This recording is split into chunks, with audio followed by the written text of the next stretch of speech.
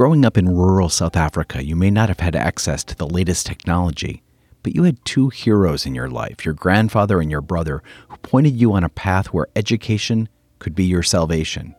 You learned, and you learned that with confidence and the right tools, anyone can succeed, and that with tools as simple as knitting needles, they can succeed anywhere.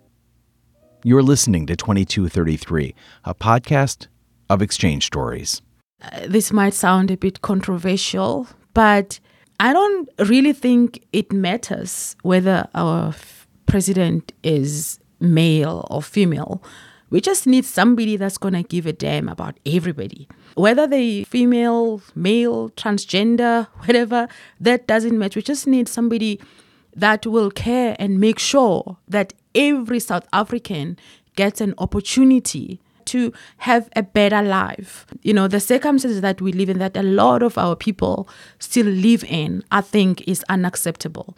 The poverty that a lot of our kids still go through every day. You know, you cannot have a child that goes to school and instead of worrying about whether I'm going to pass or not, their biggest challenge is, am I going to go to bed? You know, am I going to have something to eat before I go to bed? Will I even be able to take a bath tomorrow? That for me is unacceptable. So having a female president doesn't necessarily mean that anything. It would be great to have to get our girls to start dreaming big and wanting to become a president. But I think at this stage, I just want a president that gives a damn.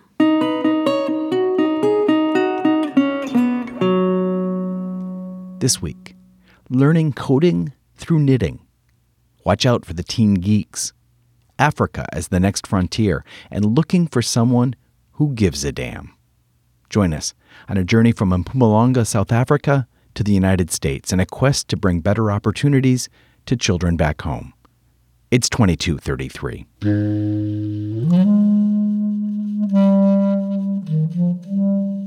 We report what happens in the United States, warts and all. These exchanges shaped who I am. When you get to know these people, they're not quite like you. You read about them. They are people very much like ourselves. Oh, that's what we call cultural exchange. Ooh, yes.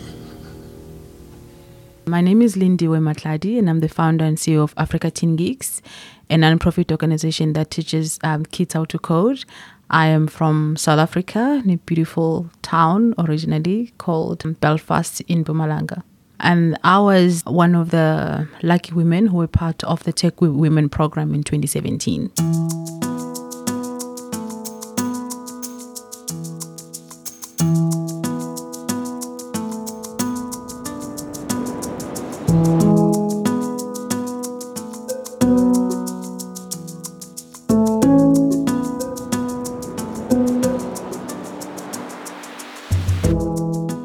I was born and raised in a small town in Belfast called Mpumalanga.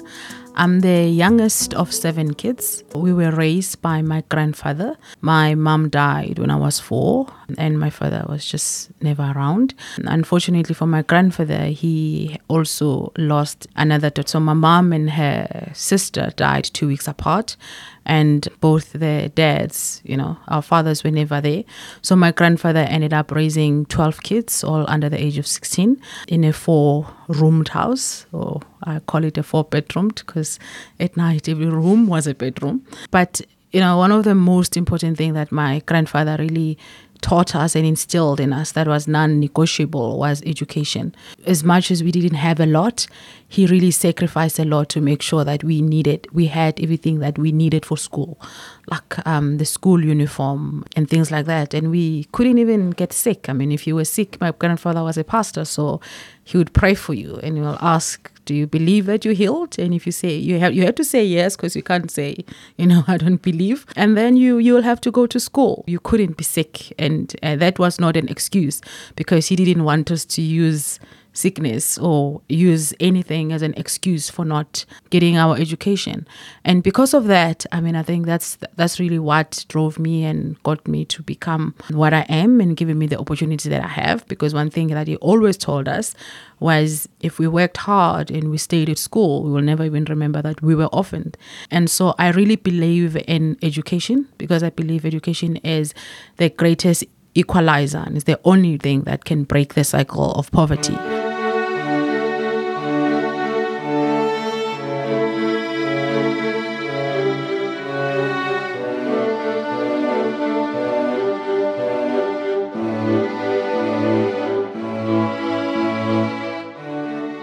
We used to read a lot. My grandfather was a gardener, so he used to work for a doctor. And the doctor obviously used to subscribe to a lot of magazines, like something like Time magazine, medical journals, and a lot that all those publications that my grandfather, when that guy threw them away, my grandfather used to take them and bring them at home. So we used to read a lot. I read a lot. I mean, we had no television, for one. That's one way of spending your time. So because we didn't have television and also electricity at that time, so we used to use candles. You used to get bored as a child. What are you going to sit and do? And that was a lot of the time that we used to read. And that opened my mind, the way I was thinking.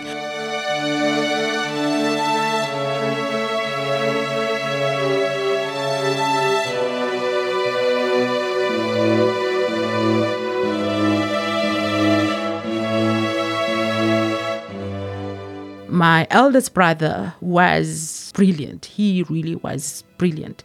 And he went to UCT before I did. He used to be a caddy for, there was a golf club where we grew up. And one of the people that he used to caddy for was the CEO of PG Glass. He started talking to this guy about that he wanted to go to university. And this guy really took him under his wing and assisted him. He started buying him school uniform. So my brother then got a bursary and went to study engineering at UCT. Testament to how our grandfather raised us. My brother, every university holiday, used to come home and teach me. I was doing grade 7 then. He started telling me that he believed that I needed to get the foundation for math was in grade 7 and make sure that I started understanding the theory, like geometry, because that's when these concepts are introduced. So he spent every holiday coming home. So, from the day that he went to varsity, that was the year that I lost all my holidays, because he used to come and really focus on teaching me and making sure that I got math. And when he passed, I didn't apply anywhere else. I went to UCT, which I know it is the best university in South Africa and Africa. And that really raised my aspiration. And I think that's what really is so important, the exposure. I wanted to become a doctor. But that was also because, as I said, my grandfather used to work for this doctor and I used to read the journals. And that, because of that exposure, that's what I wanted to become. I ended up not doing that because, when I realized that it was going to take 7 years, we were too poor. I just had no time to wait for 7 years before I could work.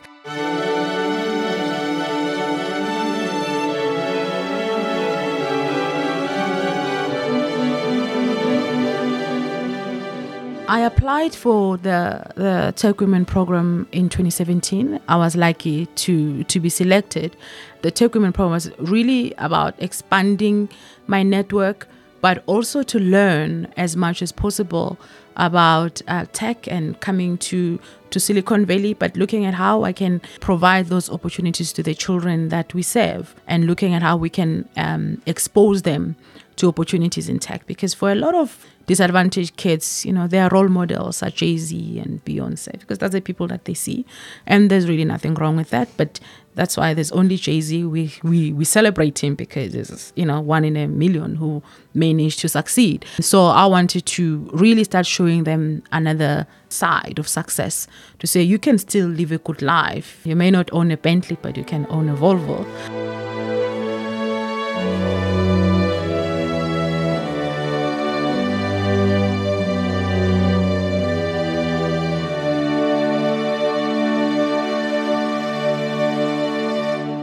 I met amazing people. I mean, Aileen Brewer, for example, she really became one of the most important women in my life. And last year, we hosted our first global hackathon in partnership with the United Nations Office on Drugs and Crime. And this year, we'll be hosting our second one at Google.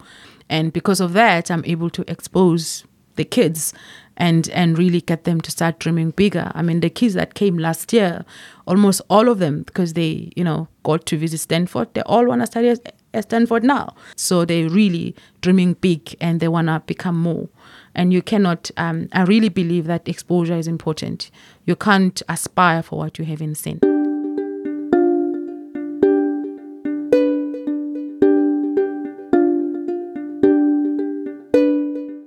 A lot of the time when I was there, I did feel proud. First of all, that I got in.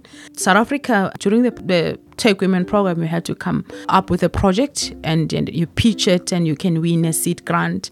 And the best pitch from all the 100 countries get to win a seed grant to implement the program at home. And South Africa won. So that was really also nice, and I was really proud. It was about teaching to make math fun. I don't know if you're aware, but in South Africa, we always score the lowest when compared to everybody else in the world. And when you look at the stats as well, is that Black South Africans, specifically from townships, the stats are really, really bad. And for us, it was how do we then help in terms of improving the math scores for specifically Black South Africans or kids that come from poor communities by, coming up with a program that mentors them. When I was in high school before, at grade 10, that's when we choose our subjects. And the majority of the grade 10s wanted to go into the math and science class. And we had a teacher that come to us and trying to reduce the class and said something like, math is hard. And he used the analogy of the Bible, the children of Israel and in Egypt. So he said, math is like you are in Egypt. And if you choose the other subjects, it's like that's the land of milk and honey. By the time he was done, 90% of the students went to the land of milk and honey. And that's the perception. And unless we make it fun and also get these kids as early as possible and help them to understand these concepts, like my brother did when I was in grade 7. For many parents, they don't even know that grade 7, if the kids have to study math, actually is the most important, because that's when the foundation is being laid.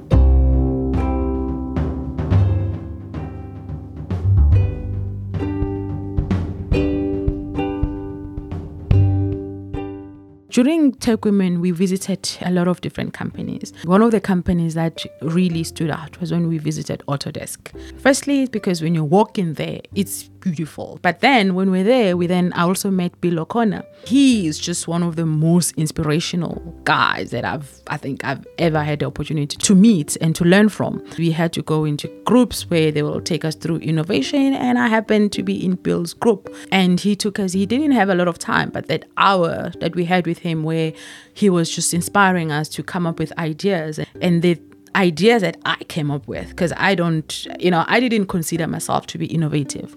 But after I was like, oh, wow. And I started talking to him and I said to him, I want to bring you to South Africa. I want to see how we can work. I want to take what you're doing and teach our children, because I really believe we need to teach our kids how to innovate. And I think that's probably one of the, ways in which we can change Africa's future. Everybody talks about Africa being the next frontier. There's this huge rush of going to Africa, but I feel like if we don't educate and teach our children, it's going to be like our mining industry, when the people who make money out of our industries are outsiders.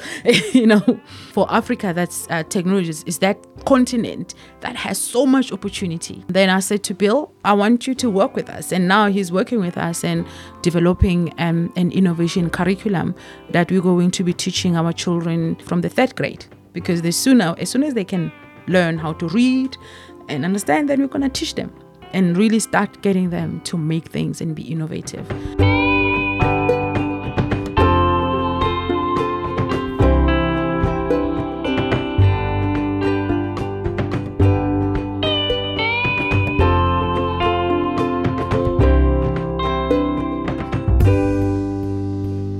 So I started Africa Teen Geeks in 2014, and I was attending actually a program at MIT, and there was an 8-year-old girl that presented an app that she had created. And that for me was really what inspired me, because I started Googling and she was talking. I'm like, what is happening at home? And I saw that 5% of our schools were teaching IT, and those were mainly in Model C schools, or rather affluent schools. So the majority of South African kids, didn't even learn how to use a computer, let alone how to code.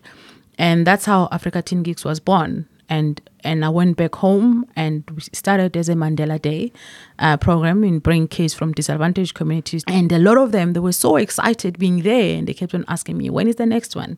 When is the next one? And we started having classes every Saturday. I soon also realized that having an opportunity doesn't necessarily mean that a lot of these kids were able to access it. A lot of the kids that we were serving were in townships. They couldn't afford the transport to be able to come every Saturday. And that was when I started thinking we needed to look at a way of, one, providing that opportunity, but looking at how then do you close that opportunity gap. There's a lot of obstacles for them to be able to access the opportunities that we were creating for them.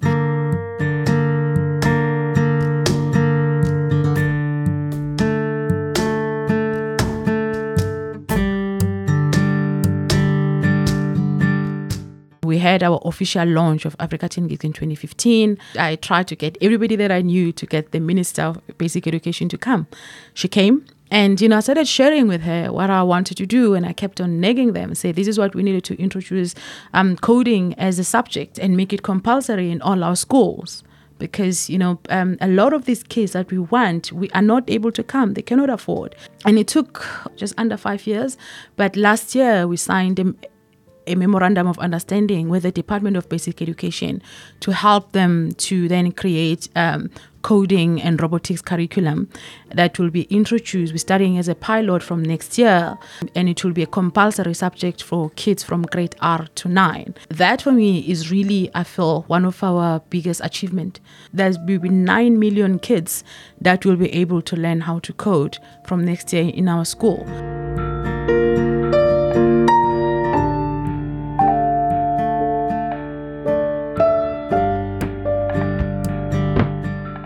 We don't have, obviously, the infrastructure, and we still have bread and butter issues that, we can't necessarily invest money in putting computers or computer lab in every school, while we still have some kids that are studying under the tree because they don't have the proper infrastructure, or our children are dying trying to use the basic, human function, going to the toilet and ending up drowning.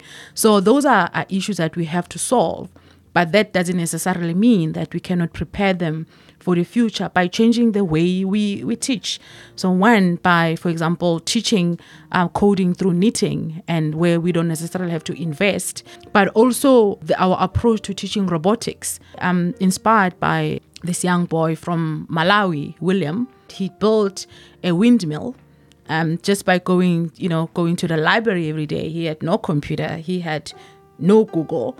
And he built, and he was able to electrify his village. What we need is more Williams who can come and build things and solve their situation in their villages.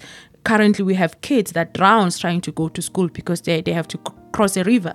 And that indignity a lot of those young girls have to go through as they're walking there, have to, put their dress up so that they don't get wet trying to get to class. These are the kids, if we teach them, instead of waiting for the government or the municipality to come and build a bridge for them, we teach them the skills, they can be able to build a bridge for themselves. And you think about the impact and the lives that would save. That has really been something that has been driving me, but also thinking around that we need to think differently about how we teach this thing, instead of trying to compete with the way America would approach it, because America is a first world country where everybody here has a computer probably at their home, even people from poor communities, because a computer is more like a cell phone in Africa. Our approach has to change to say, how do we teach these things and teach innovation without necessarily trying to do it the way people who have are doing it.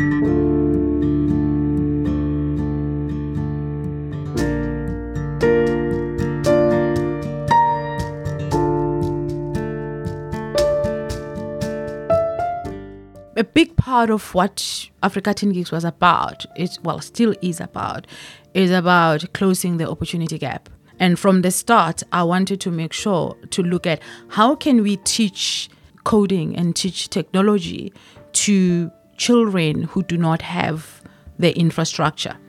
Because I just felt like it's really something that I still believe it's unfair for, I think, around how many young people that could be brilliant but are not able to have the opportunity or even be able to assess whether they could be good at this or not, just because they would not be able to try it because they don't have the right address, or they were not born from the right family, if I to put it like that. And I have been thinking around how can we teach technology and computer science without a computer? How can we remove the computer from the equation?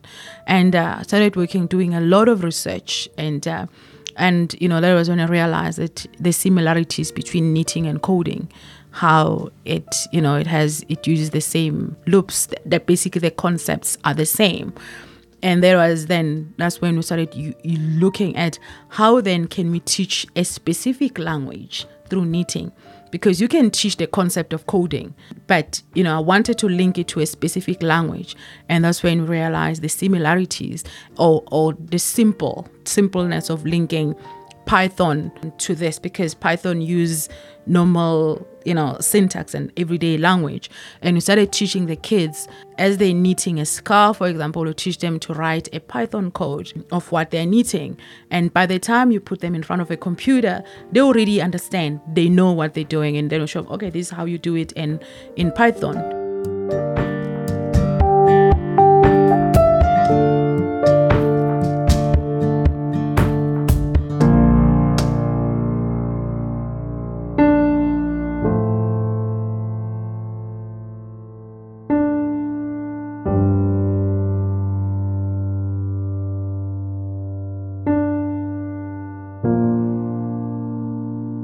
Most importantly, is also taking away the perception that STEM is not necessarily for girls, or girls interested in STEM somehow have a male brain, or, they are tomboys.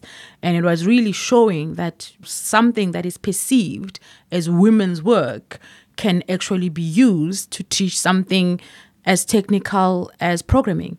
But also, the first computer programmer was a woman. MIT actually released a paper that was talking about Ada Lovelace, but it also talked about that programming actually was a career that was for women.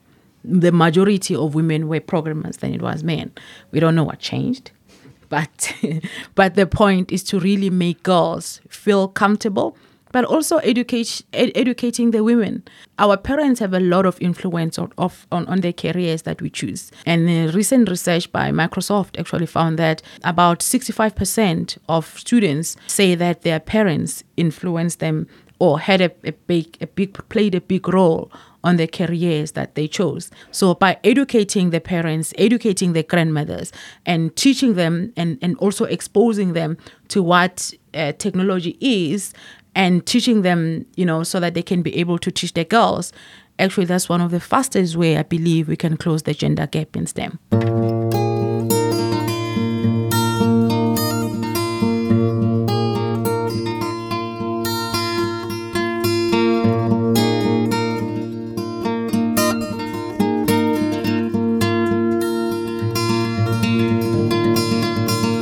Within the next 2 years, we have to train 72,000 teachers who will be able to teach coding and robotics. But the most important thing that we need to do is to basically inspire a culture of self-directed learning. What we do with Africa Teen Geeks, even when we teach the kids, a lot of our volunteers are not, programmers.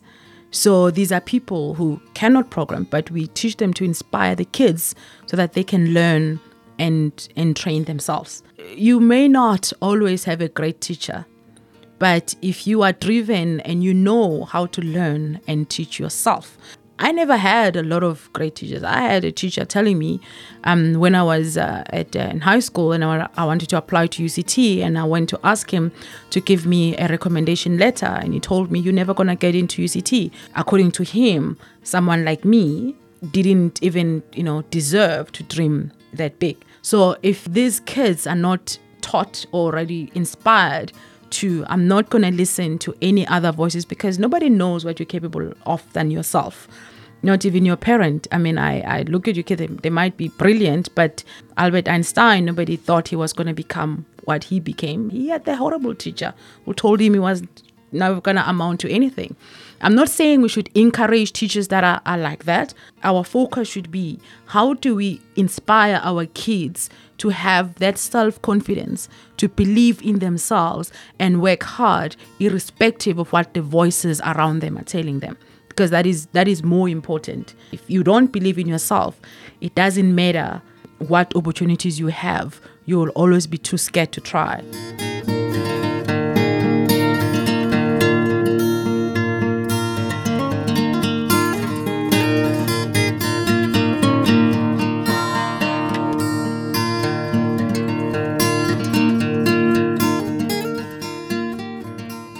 When I look into the future, I really would like to see Africa Teen Geeks reaching, the entire continent. I feel like we've been able to do quite a lot in a very short space of time. But I think for me, having been able not just to influence policy, but to be part of it and in terms of making it happen, that has been one of my greatest achievement. Recently I was appointed by President Ramaphosa to be on his commission for the 4th Industrial Revolution. I think it's really a great privilege to be able to serve your country, but also to be given that responsibility to say you can be part of the team and the people that can really put together a strategy of how South Africa can prepare our children to take part in this 4th Industrial Revolution. I want to be able to also do that for the entire continent, because I really love African. I love Africa. I'm an African through and through. I don't think I will ever leave. No matter what, I'll come here and visit the US, but I don't aspire to go anywhere, because I feel like that's a place where I can make a lot of impact and contribution. And if I don't succeed in doing all the things, I'm hoping that I can inspire the brains or a lot of the other kids or other young women specifically in other African continent, to hope and start aspiring and changing the police and changing the way we are being talked about, and changing the way people look at us as Africans, and know that we're not just sitting and waiting for somebody to come and change things for us, but we're going to change it ourselves, and we're going to work hard and really create an army of young people that will say, the story of my children in 20 years' time is not going to be my story. Their story, they will write a story that will be completely different and inspirational than the one that we had.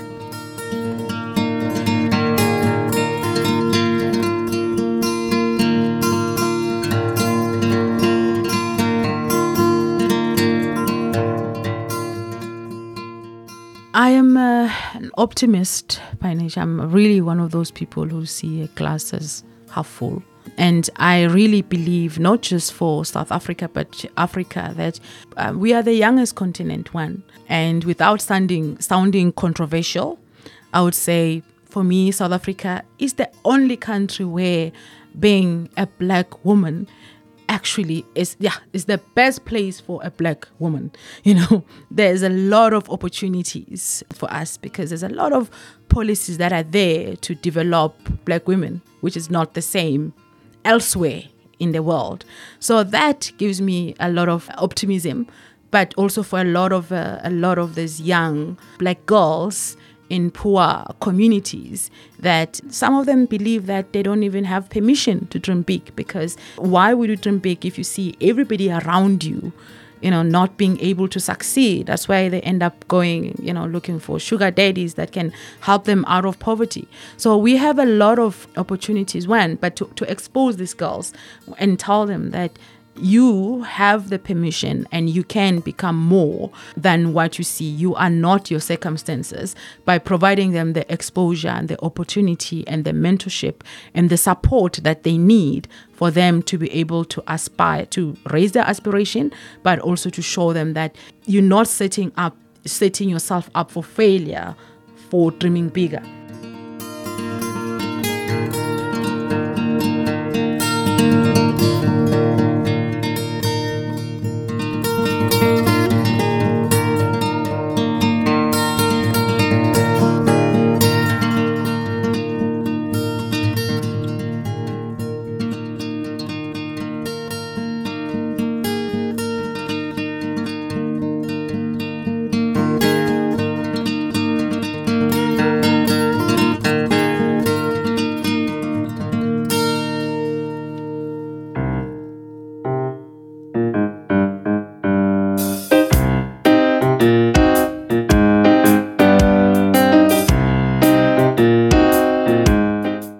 "2233" is produced by the Collaboratory, an initiative within the U.S. State Department's Bureau of Educational and Cultural Affairs, better known as ECA.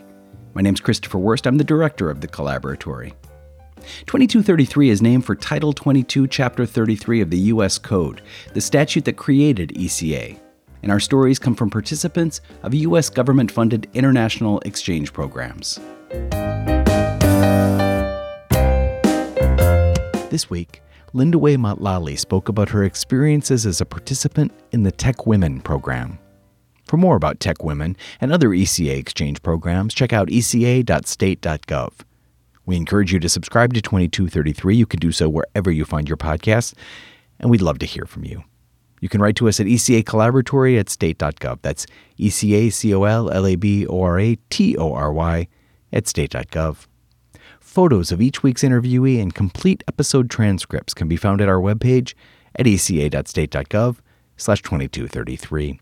Huge special thanks to Lindawe for her courage and commitment to helping the girls and women throughout South Africa. I did the interview and edited this segment. Featured music was Driftwood by Poddington Bear, Saying Goodbye in the Rain by Gelsonic, Discovery Harbor and Flower by Blue Dot Sessions, and The Talons of Adventure and Antlers of Romance by Dr. Turtle. Music at the top of each episode is Sebastian by How the Night Came, and the end credit music is Two Pianos by Tagir Lius. Until next time,